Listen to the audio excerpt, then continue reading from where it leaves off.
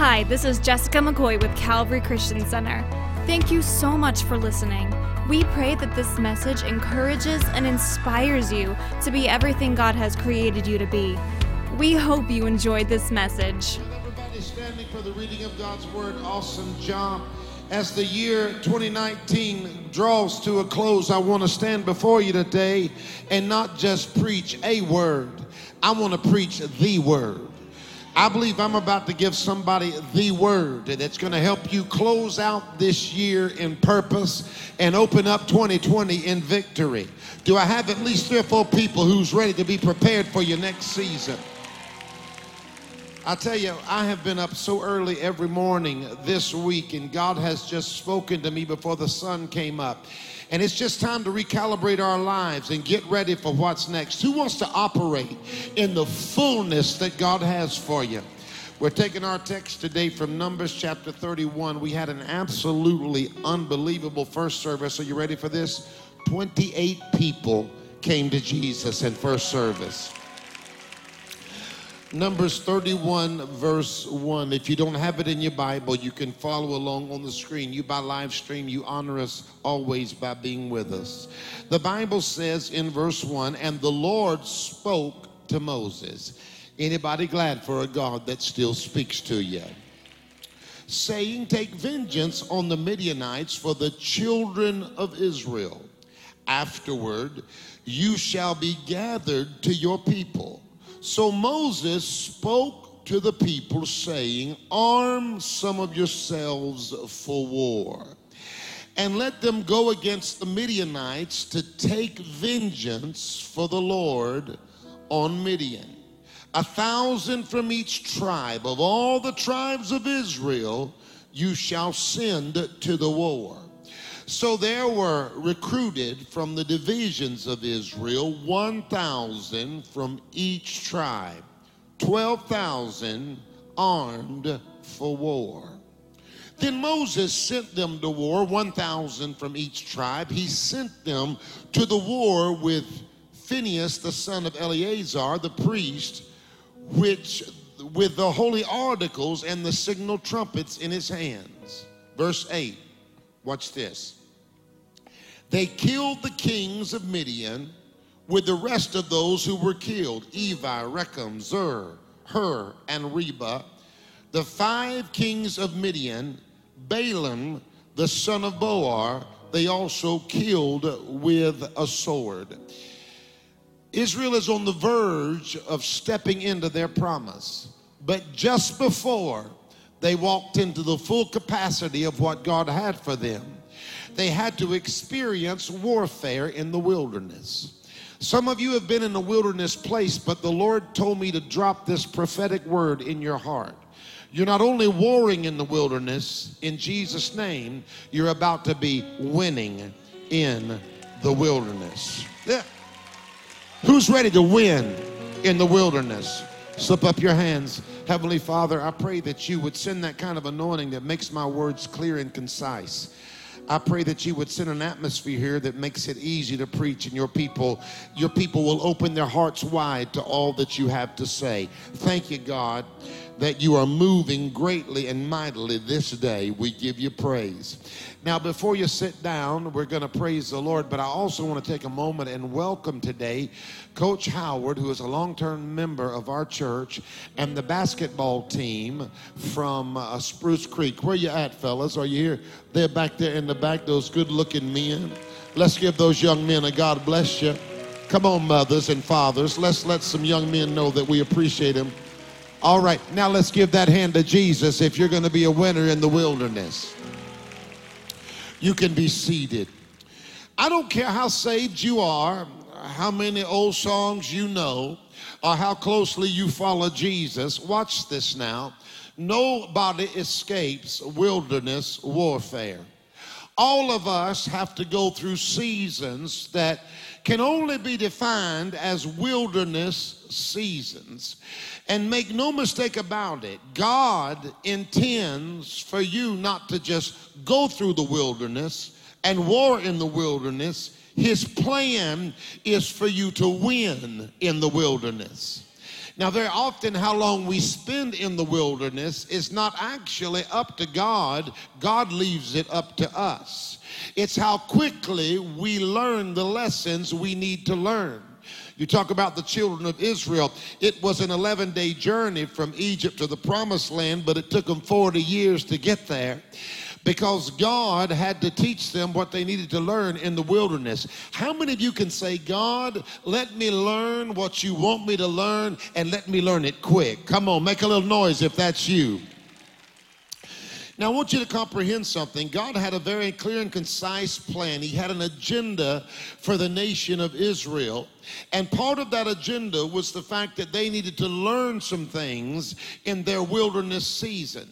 And I want you to comprehend this today and make no mistake about it. He has a very clear and concise plan for your life. God is serious about your destiny.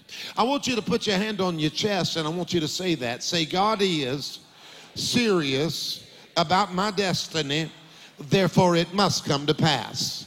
Come on, somebody give him praise if you want your destiny in the Lord to come to pass. Now, we must not be surprised when we have to endure wilderness seasons.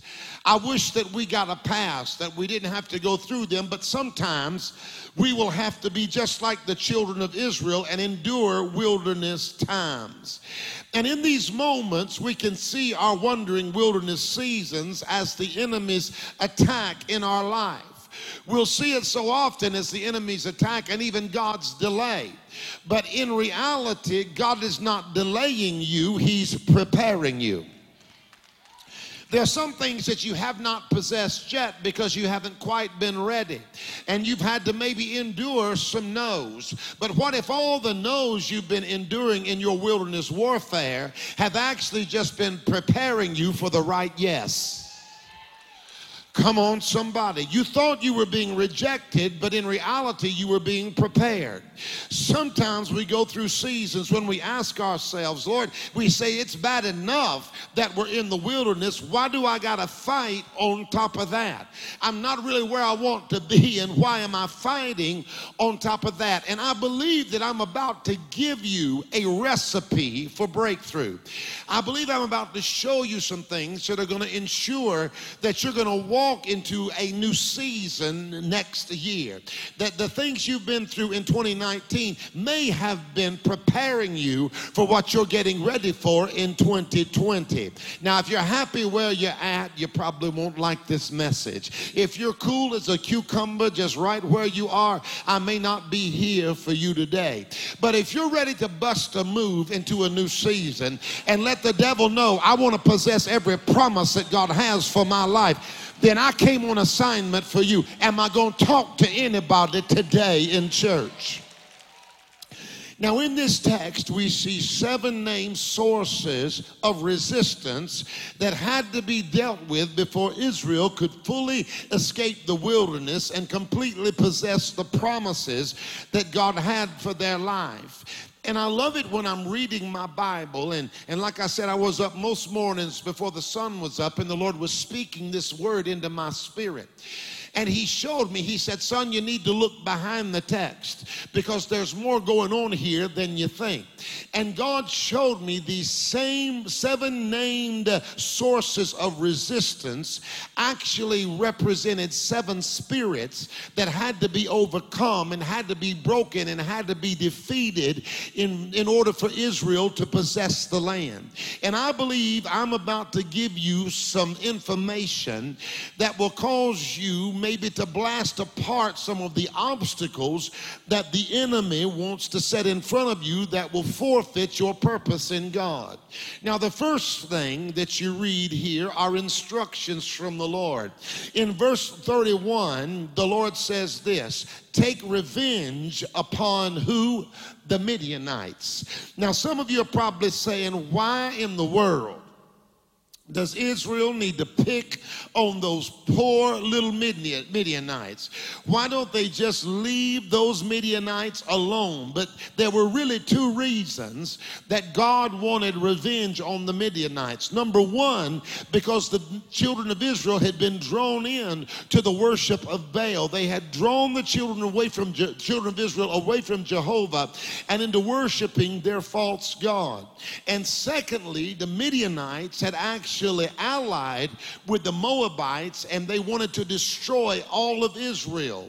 And Israel had a destiny and a purpose that was so precious to God that God said, you must deal with them, because anybody who touches your purpose touches my plan. And if they touch you, they touch me. And if they touch you, they touch my agenda for your life. That's why some folk better leave you alone. Can I get a witness in here?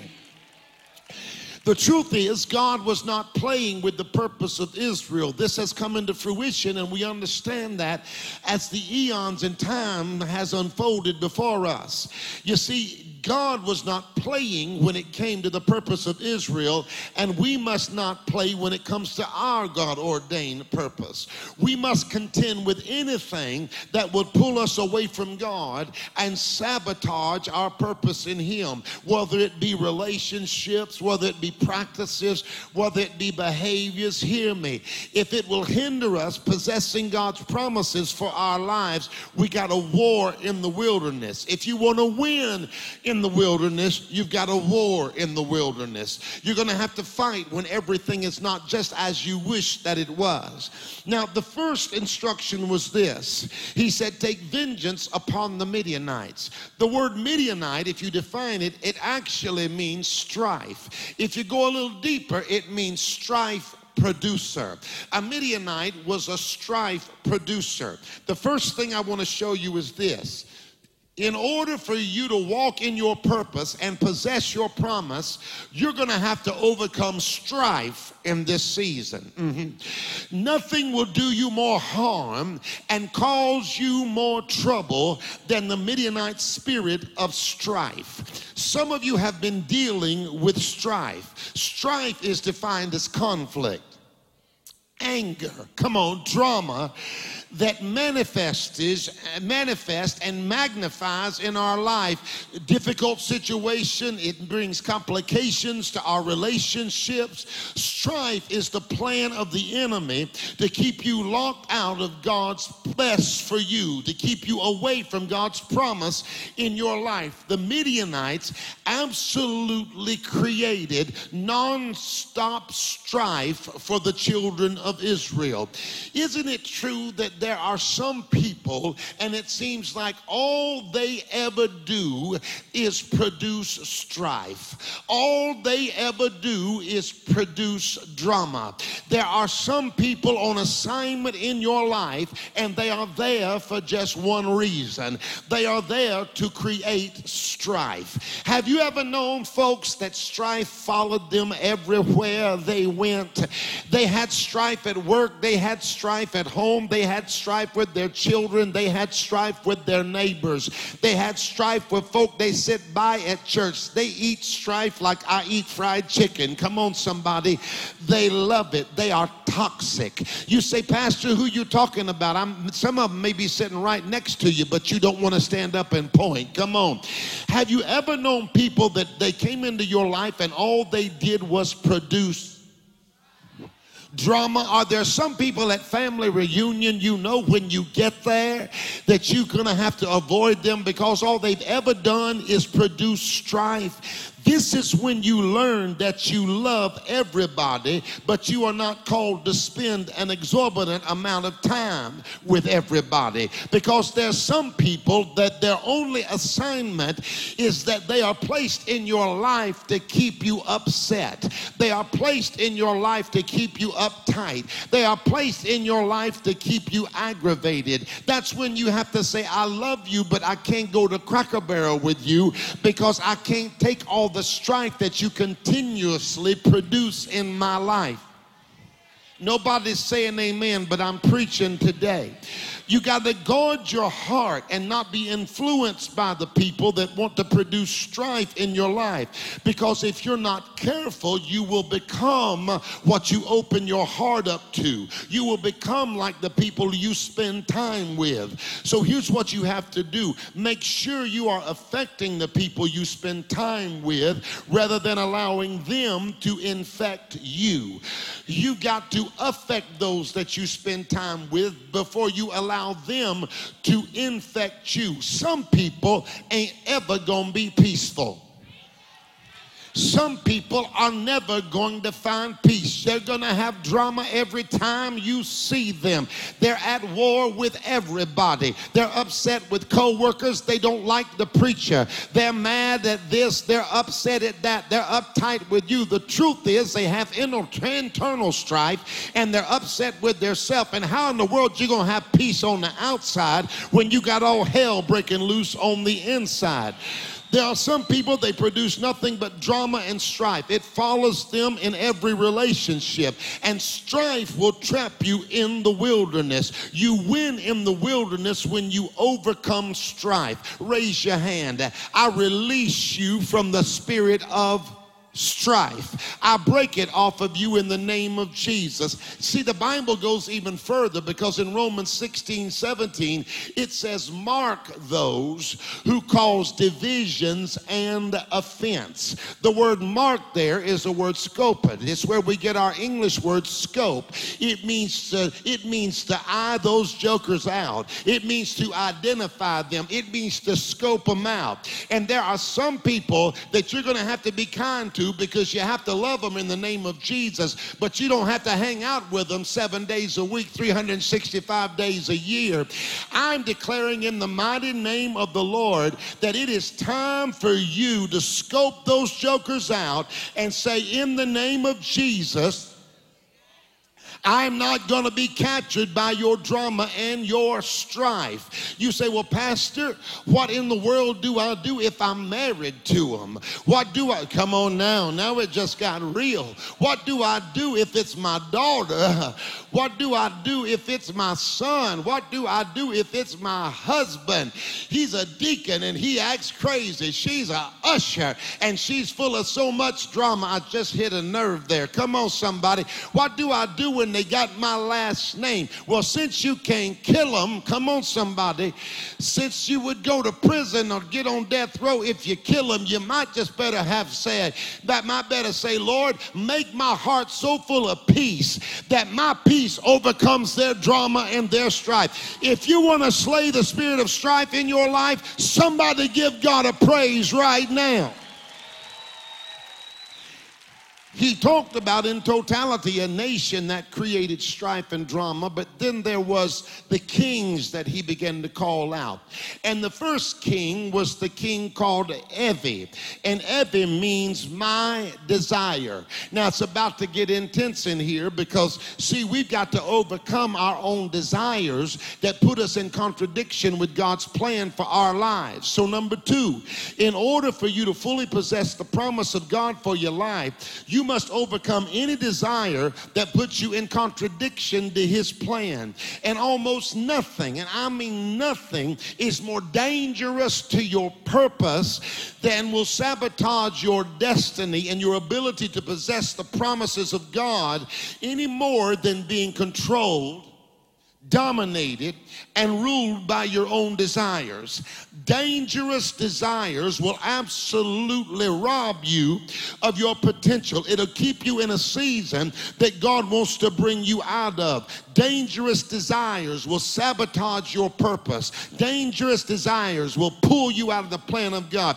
Dangerous desires will make you somebody's daddy or somebody's mama before it's your time to be that. Dangerous desires will get you in the back seat when you need to stay in the front seat. Y'all ain't saying nothing to me.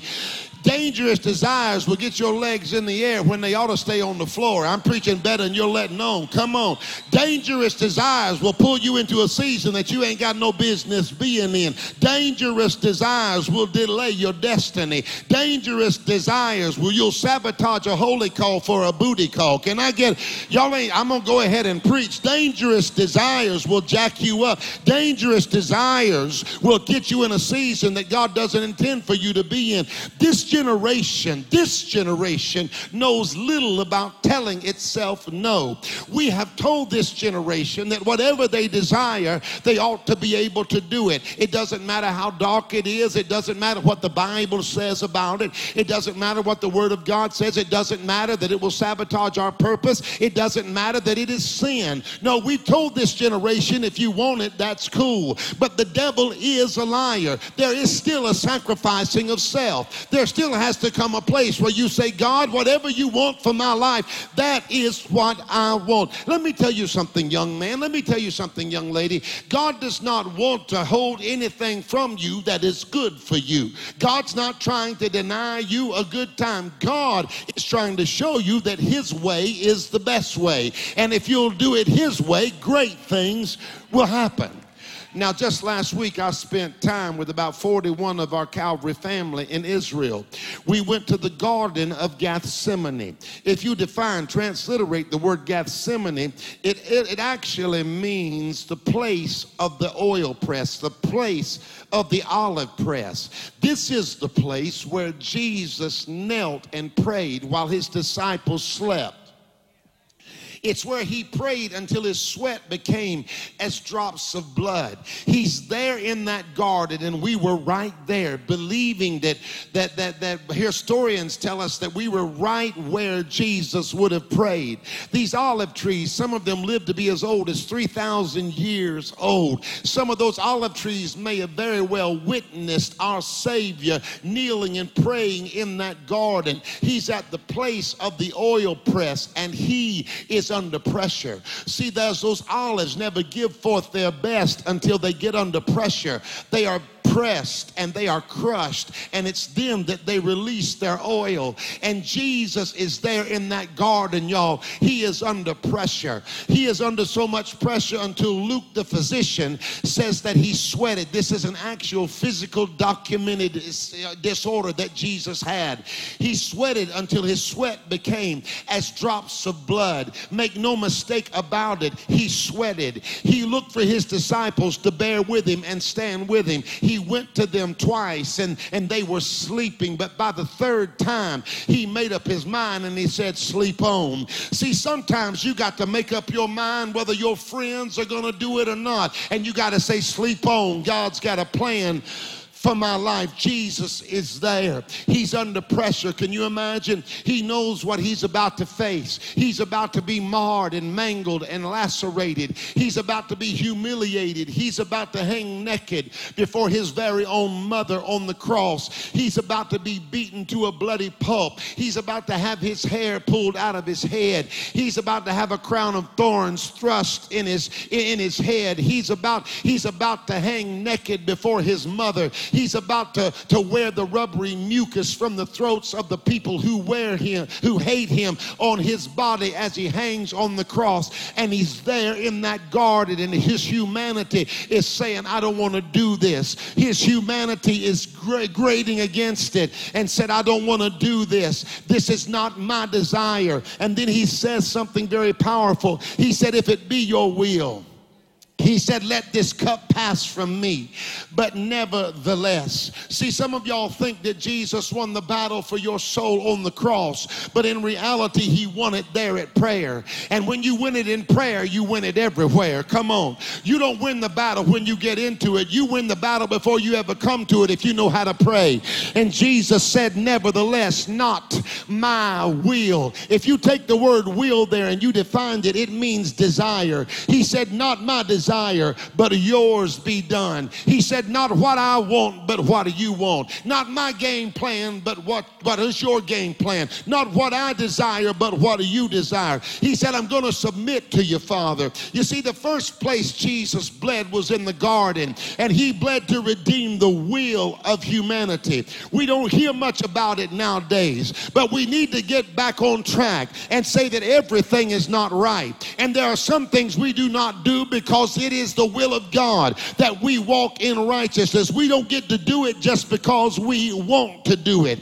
Jesus said, let me show them, let me show humanity that they can go against the grain, that they can submit. We live in a time, help me Holy Ghost, where we don't tell people what's wrong and right much anymore. We used to have preachers that would stand up and they would tell us the truth. But I'm not saying that we need preachers that will beat us over the head and not give us hope for redemption. But what we've got to do again is find some men and women that will stand up and say, you don't do everything you want to do just because you want to do it.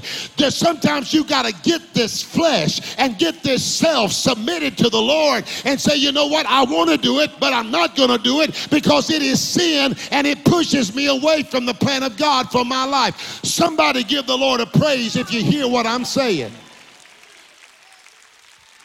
So number one, the spirit of strife had to be defeated. Number two, the spirit of my desire and my way had to be defeated.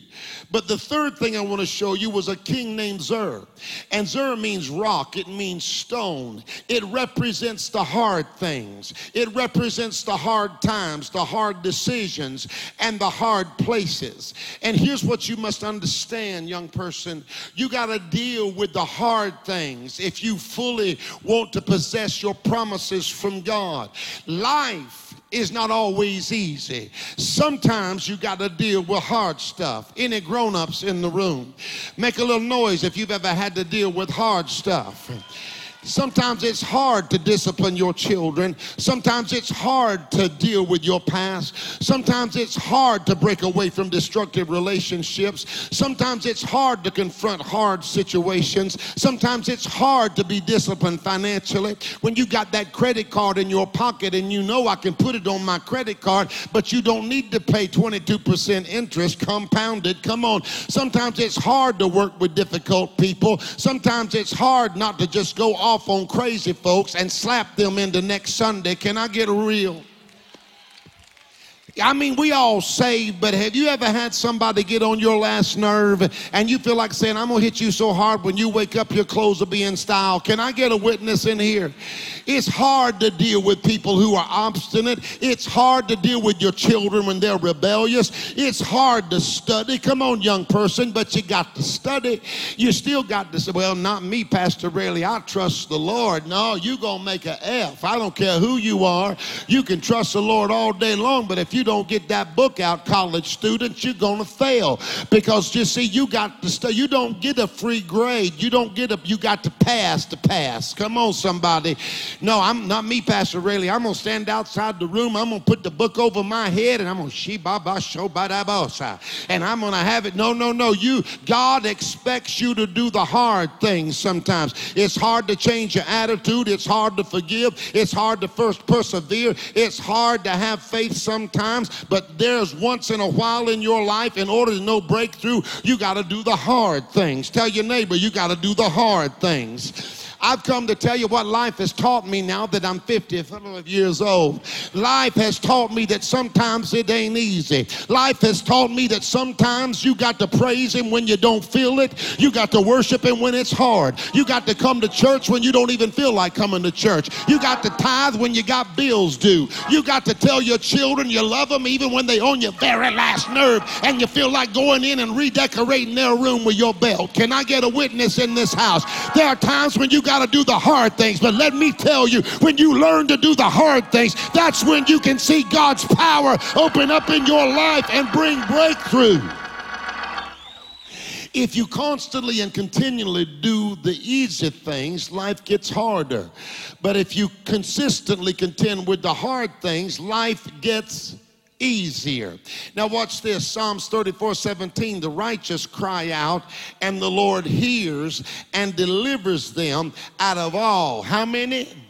How many? All their troubles. I want to tell you something. God will give you power and strength to deal with the hard things. I declare that in the next season, God is about to show somebody in this room how big he is, because you're going to rise to contend with the hard things, and you're going to find out what you couldn't do by yourself. You can do all things through Christ who gives you the strength. God is about to show up and show out and open doors you can't open and move situations that you can't move. I need somebody right now, instead of just looking at me, go ahead and bring him a mountain moving, rock demolishing, real deal praise and say, God, I believe that if I will be faithful, you'll deal with the hard things. I hear the Lord say, is there anything too hard for the Lord to do? He'll save that hard son. He'll deliver that hard daughter. He'll make that hard season an absolute testimony of his goodness. Somebody give him praise if you're ready to see him deal with the hard things. The next king that had to be contended with was the king called Rechem. Rechem, if you define the word Rechem, it means to mix, it means to blend. And when you mix something, you dilute it. And when you dilute it, it becomes less potent. It becomes less powerful. Now watch this. Don't allow yourself or God's promise in your life to be mixed, diluted, or lessened in any way. If you want to fully possess his promises, you can't allow yourself to be mixed or diluted. Now, there are a couple of ways to understand this. Firstly, one of the greatest issues now that you need to comprehend is that the Midianites and their kings had set an agenda to draw the children of Israel away from the worship of Jehovah. And they actually did that for a season. The children of Israel worshiped Baal. So these kings desired to dumb down, to separate, to alienate the people of God from Jehovah. And the same agenda that the devil had with the children of Israel, he has it today against the church. He wants to dumb down the church. He wants to dumb down our radical message of redemption. He doesn't want us to talk about the fact that Jesus is the way to be born again. Okay, I got 12 of you hearing me. I said Jesus is the way that we are born again. Hell's agenda today is the same as it was all the way back in the time of Moses. He wants us to mix our gospel message. He wants us to water down our gospel message with things like secular humanism. Let's understand something. What is secular humanism? It means this: we are capable of being moral without God. We are sufficient without God. We can be good without God. But I'm telling you, without the Lord, let me tell you, when the rapture takes place and the church is drawn out of the world, let me tell you, chaos is going to take place. And that's why there's going to be such tribulation on planet Earth. There's something called omniism. Omniism means that all religion is good. It doesn't matter how you get to God. Any way will get you to God. That leads us right to universalism. And universalism says there's no clear path to God. Any way will do. That leads us to ecumenicalism. Ecumenicalism says all truth is relevant truth. And see, folks get mad at us because we claim exclusivity in Christ. We claim we claim what Jesus said. Jesus said in John 14:6, I am the way, I am the truth, and I am the life. No man comes to the Father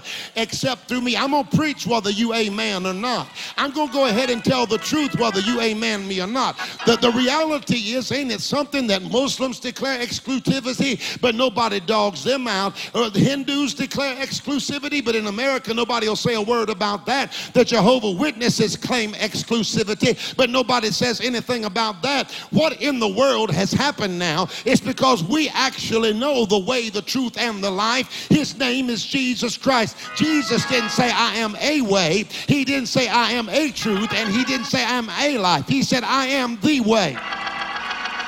Way in the Greek means the road, the route, the mode, and the means. Jesus said, if you're going to get to God, the only way that you can get to God is through me. Now understand this. Our message is exclusive, but our gospel is inclusive. What does that mean? That means we know you can only be saved by the name of Jesus Christ, but we also preach a message that says whosoever will, let him come. We are not jihadists. We're not declaring war on the world and then fighting and trying to kill people who don't follow Jesus, but Jesus didn't come for that. He said, I came that you might have life and you might have it more abundantly. So what we do, we love people who don't follow him. We don't alienate ourselves from them, but one thing we don't do, we never let anybody talk us out of Jesus Christ. He's the way, the truth, and the life. We don't mix our message. We don't dilute it. We don't make it less. Somebody who believes Jesus is the way, give him a praise right now. Tell your neighbor, say, I'm glad I know the way. I would have got lost a long time ago, but I knew the way. I wouldn't have made it through that time when I failed, but I knew the way. I was able to get back up again because I knew the way. I was able to get off drugs because I met the way. I met the way out of addiction. I met the way out of depression. I met the way out of doubt. I met the way out of fear. I need somebody who knows that Jesus is the way. Give him a second service shout.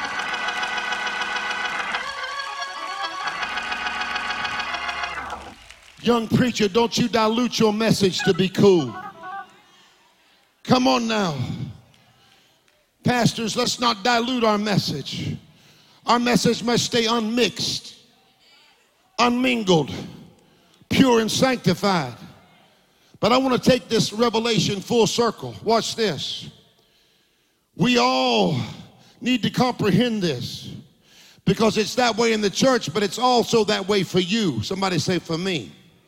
Watch this. If mixing and watering down yourself, your goals, your calling, your potential is the price for any relationship in your life, that is not a relationship God intends for you to have. Don't make me take my shoe off and throw it. I said, don't you dare. I'll take my shoe off, throw it and hit you in the head and have a healing service. Because there's some people, the admission price to their lives is that you have to become less. The admission price to their lives is they don't want you more educated than them. They don't want you more successful than them. They don't want you more passionate than them. They can't handle your rising. They want you to stay down. And as long as you're down, you can hang out with them. But never be less for people who cannot take the person that God has called you to be. I said, never be less for people who can't take the person that God has called you to be. I break that spirit off of your life in the mighty name of Jesus. That spirit that has contained you, that spirit that has constricted you, that spirit that has kept you down because people around you said it's time to stay down. I came to tell you, God is on your side, and if God is for you, it's time to bust a move. 1, 2, 3, give God the praise. Come on, somebody.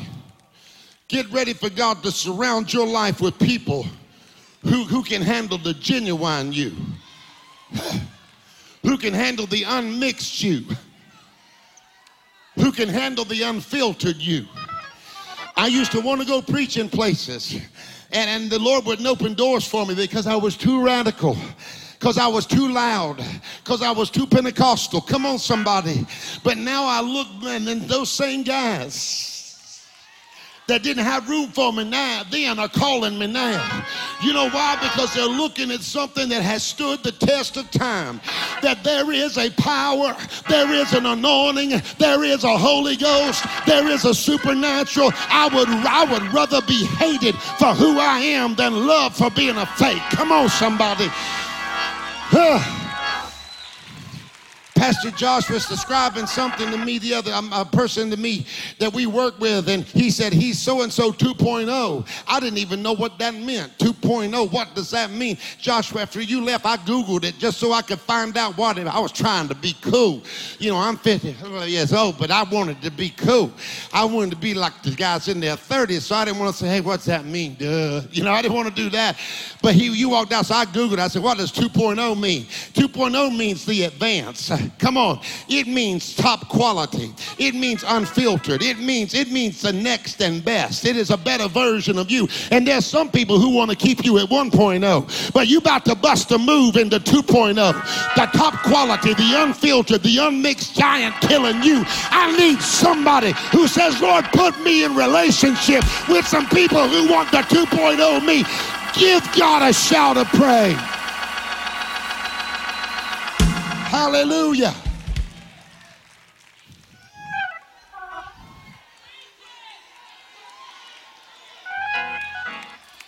I'm ready to be Jim Raley 2.0.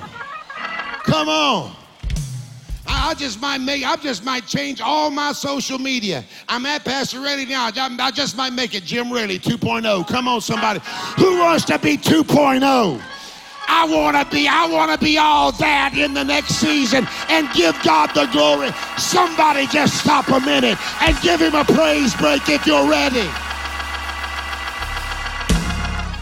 Now check it out. I got to hurry. Now, what's the next king? Her means hole or cave.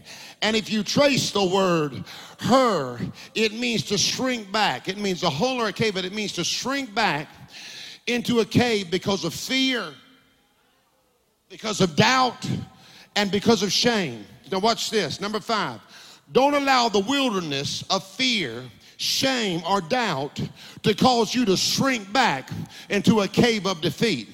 Come on now. Somebody under the sound of my voice is coming out of the cave. Every devil-designed attack is going to be broken off of your life in the name of Jesus that has caused you to shrink back. You've been shrinking back because of fear, because of shame, or because of doubt. And God brought me here this morning to tell somebody, come out of the cave. Some of you are in it. Some of you have been living in it. Some of you get out for a minute and then you go back in and then you say, well, I'm going to get out. And then you come out and you look outside and you turn around and go back in, but I declare that in this next season you coming out and you staying out. Fear is not supposed to keep you in the cave. Doubt or negativity or shame will not keep you in the cave. Hear me in this room. It's time to break all shame off your life as it relates to your past, because God is not consulting your past in order to determine your future. God is not using what you've done to hinder what he's about to do. Listen, I'm preaching a little bit more rowdy in this second service than I did in first service because I feel like somebody needs to have shame broken out of your life. God is not going to let what you have done hinder him from what he's about to do. You see, Pastor, how do you know when your future is ready? You know your future is ready when your past starts calling.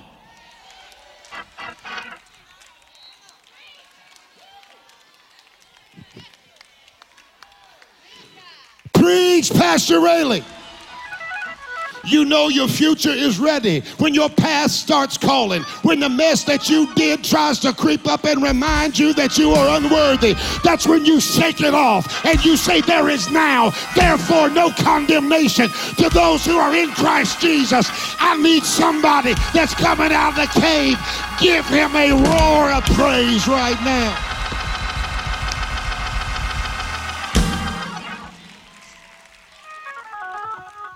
Okay, how about this? Maybe your deal ain't shame right now. Maybe it's doubt. Doubt pushing you in the cave. But I came to tell you it's time for doubt to be destroyed in your life. Doubt. You've been doubting yourself, doubting your call, doubting God, doubting his plan. See, here's the deal. Write it down. Believe and you'll receive. Doubt and you'll do without. Come on, somebody. As we roll into 2020, here's what the Lord said. He said, speak over your people. For the church, the spirit of doubt has got to be broken. Here's what I want you to do. The only doubt I want you doing, I want you to doubt the devil. You want to mess the devil up, just start doubting him. Because the devil wants to instill doubt in you. So when the devil says you can't win, when the devil says you can't possess the promise, when the devil says you can't walk victoriously into 2020, you need to say, devil, I doubt that. You want to mess hell up when the devil tells you your children can't be saved, say, I doubt that. When the devil tells you you can't get a job, say, I doubt that. When the devil tells you you won't get a man or a woman or a marriage or a relationship, you say, I doubt that. When the devil says you can't have the house, say, I doubt that. When the devil says you can't have revival, say, I doubt that.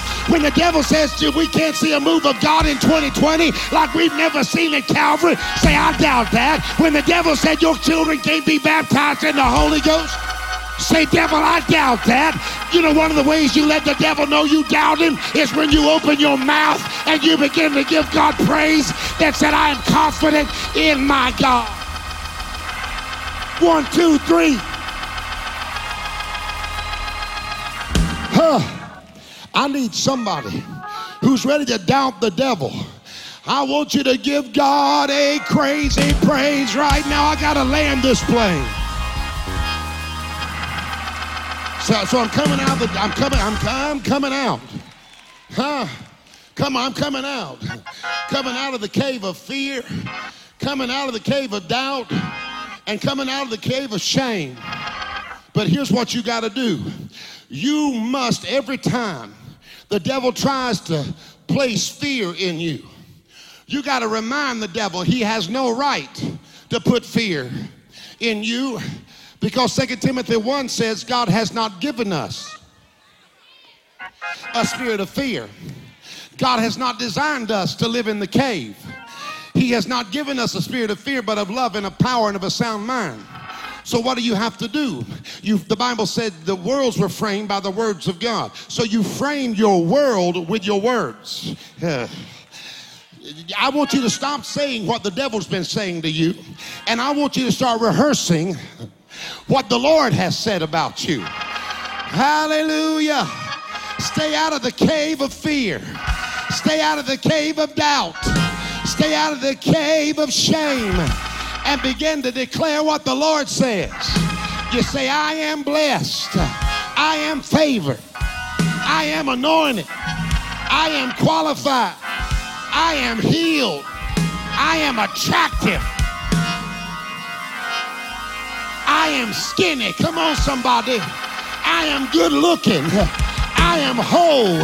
I am blessed going in, and I am blessed coming out. People like me. Relationships are opening for me. God's plan is manifesting in my life. Glory be to God. I'm successful. You want to hang out with me because God is on my side. If that's you, give the Lord praise. Look at your neighbor and say, neighbor, say, give me a minute. This is my coming out of the cave praise. Somebody give him a praise like you coming out of the cave. Somebody give him a praise like you coming into victory. Somebody give him a praise like you stepping into a new season. Hallelujah. Sister girl said, I got to march on that one. How many of you are marching out of an old season and right into a new season? I'm coming out of the cave. Good Lord. Good Lord. Good Lord. I'm going to finish this thing, but God said, let you praise him.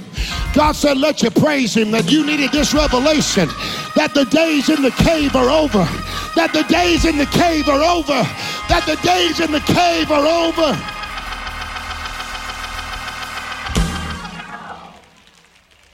The last king, y'all sit down and I'm going to try to land this thing. But how many of you got time for me to finish these two last ones?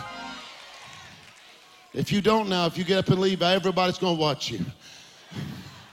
And they'll say, you know, he's not spiritual at all. He must have strife in his life. Come on. Reba. King Reba. Come on. Reba, if you define the word Reba, Reba means on every side.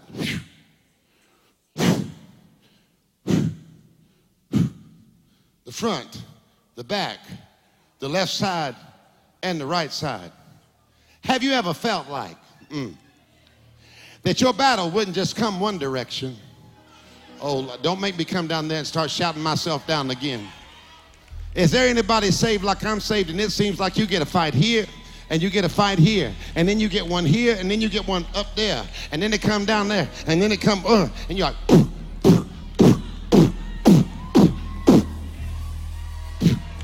you just, come on. Come on, it seems like you're fighting every direction. Here it is. For you to win in the wilderness, you must believe that God will bring you victory on every side. I'm not going to fight here and lose here. I'm not going to win my family and lose my finances. I'm not going to win my finances and lose my family. I'm not going to win my finances and lose my future. I'm not going to win my future and lose my purpose. I'm not going to lose my purpose and win my health. Baby, I'm not going to win my joy but then lose in my breakthrough. I'm not going to win in freedom but then lose with my children. I'm not going to win with destiny but then lose in ministry. But I have made up in my mind that I'll win here, and I'll win here, and I'll win here, and I'll win here. I need you to high five 3 people and tell them I'm winning on every side. Somebody give God a praise. Stand to your feet, and I'll preach this last point with you standing. But tell your neighbor, you're going to win on every side. You're going to win on every side. If God is for you, you're going to win on every side. I don't know if homeboy believed you. I don't know if sister girl believed you. Find somebody else that might have a little more faith and say you are going to win on every side. And now I want you to give God a praise like you believe that victory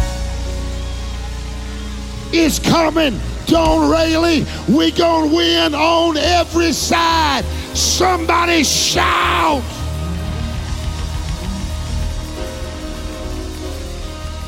Every side, every side, every campus.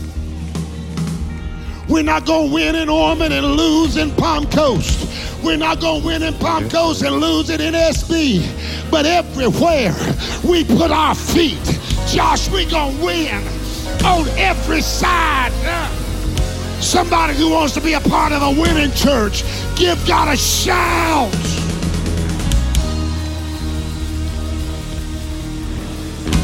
Thus the children of Israel did not remember the Lord their God, who delivered them from the hands of all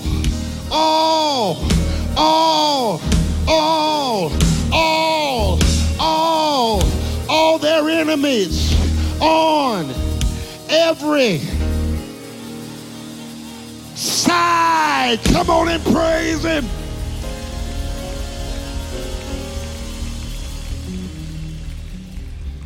On every side. I ain't gonna quit till I win on every side. Well, Pastor Rayleigh, you just preaching a hyper faith message. That's all hyper faith. Let me tell you, if I have something hyper, I sure want it to be my faith. Some of y'all got hyper doubt, hyper fear, hyper drama. You could use a little hyper faith. Somebody said, he's a faith preacher. Guilty. You kidding me? You call me a faith preacher? He's a holiness preacher. Well, when has holiness ever been a bad idea? He's a Pentecostal preacher. Well, thank God for it. I'll own all those titles. Now we must land this plane because I'm hungry. See, some of y'all come to church and you can endure any message because you know sooner or later Pastor Jim's going to get hungry. Come on.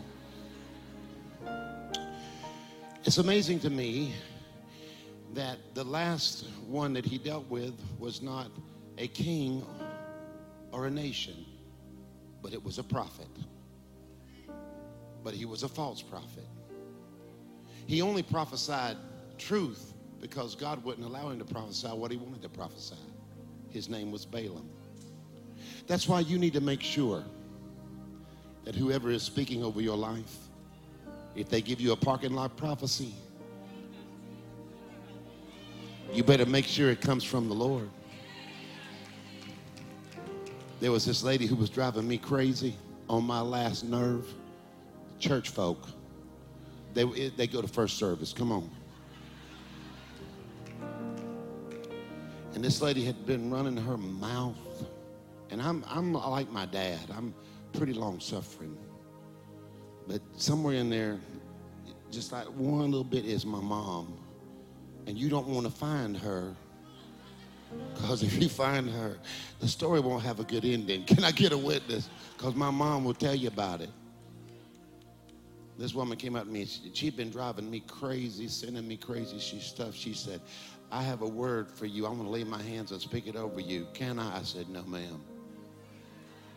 I said, nuh-uh, no. She said, what? I said, nah, no, I'll pass. Pastor Troy might want it, but no, not me.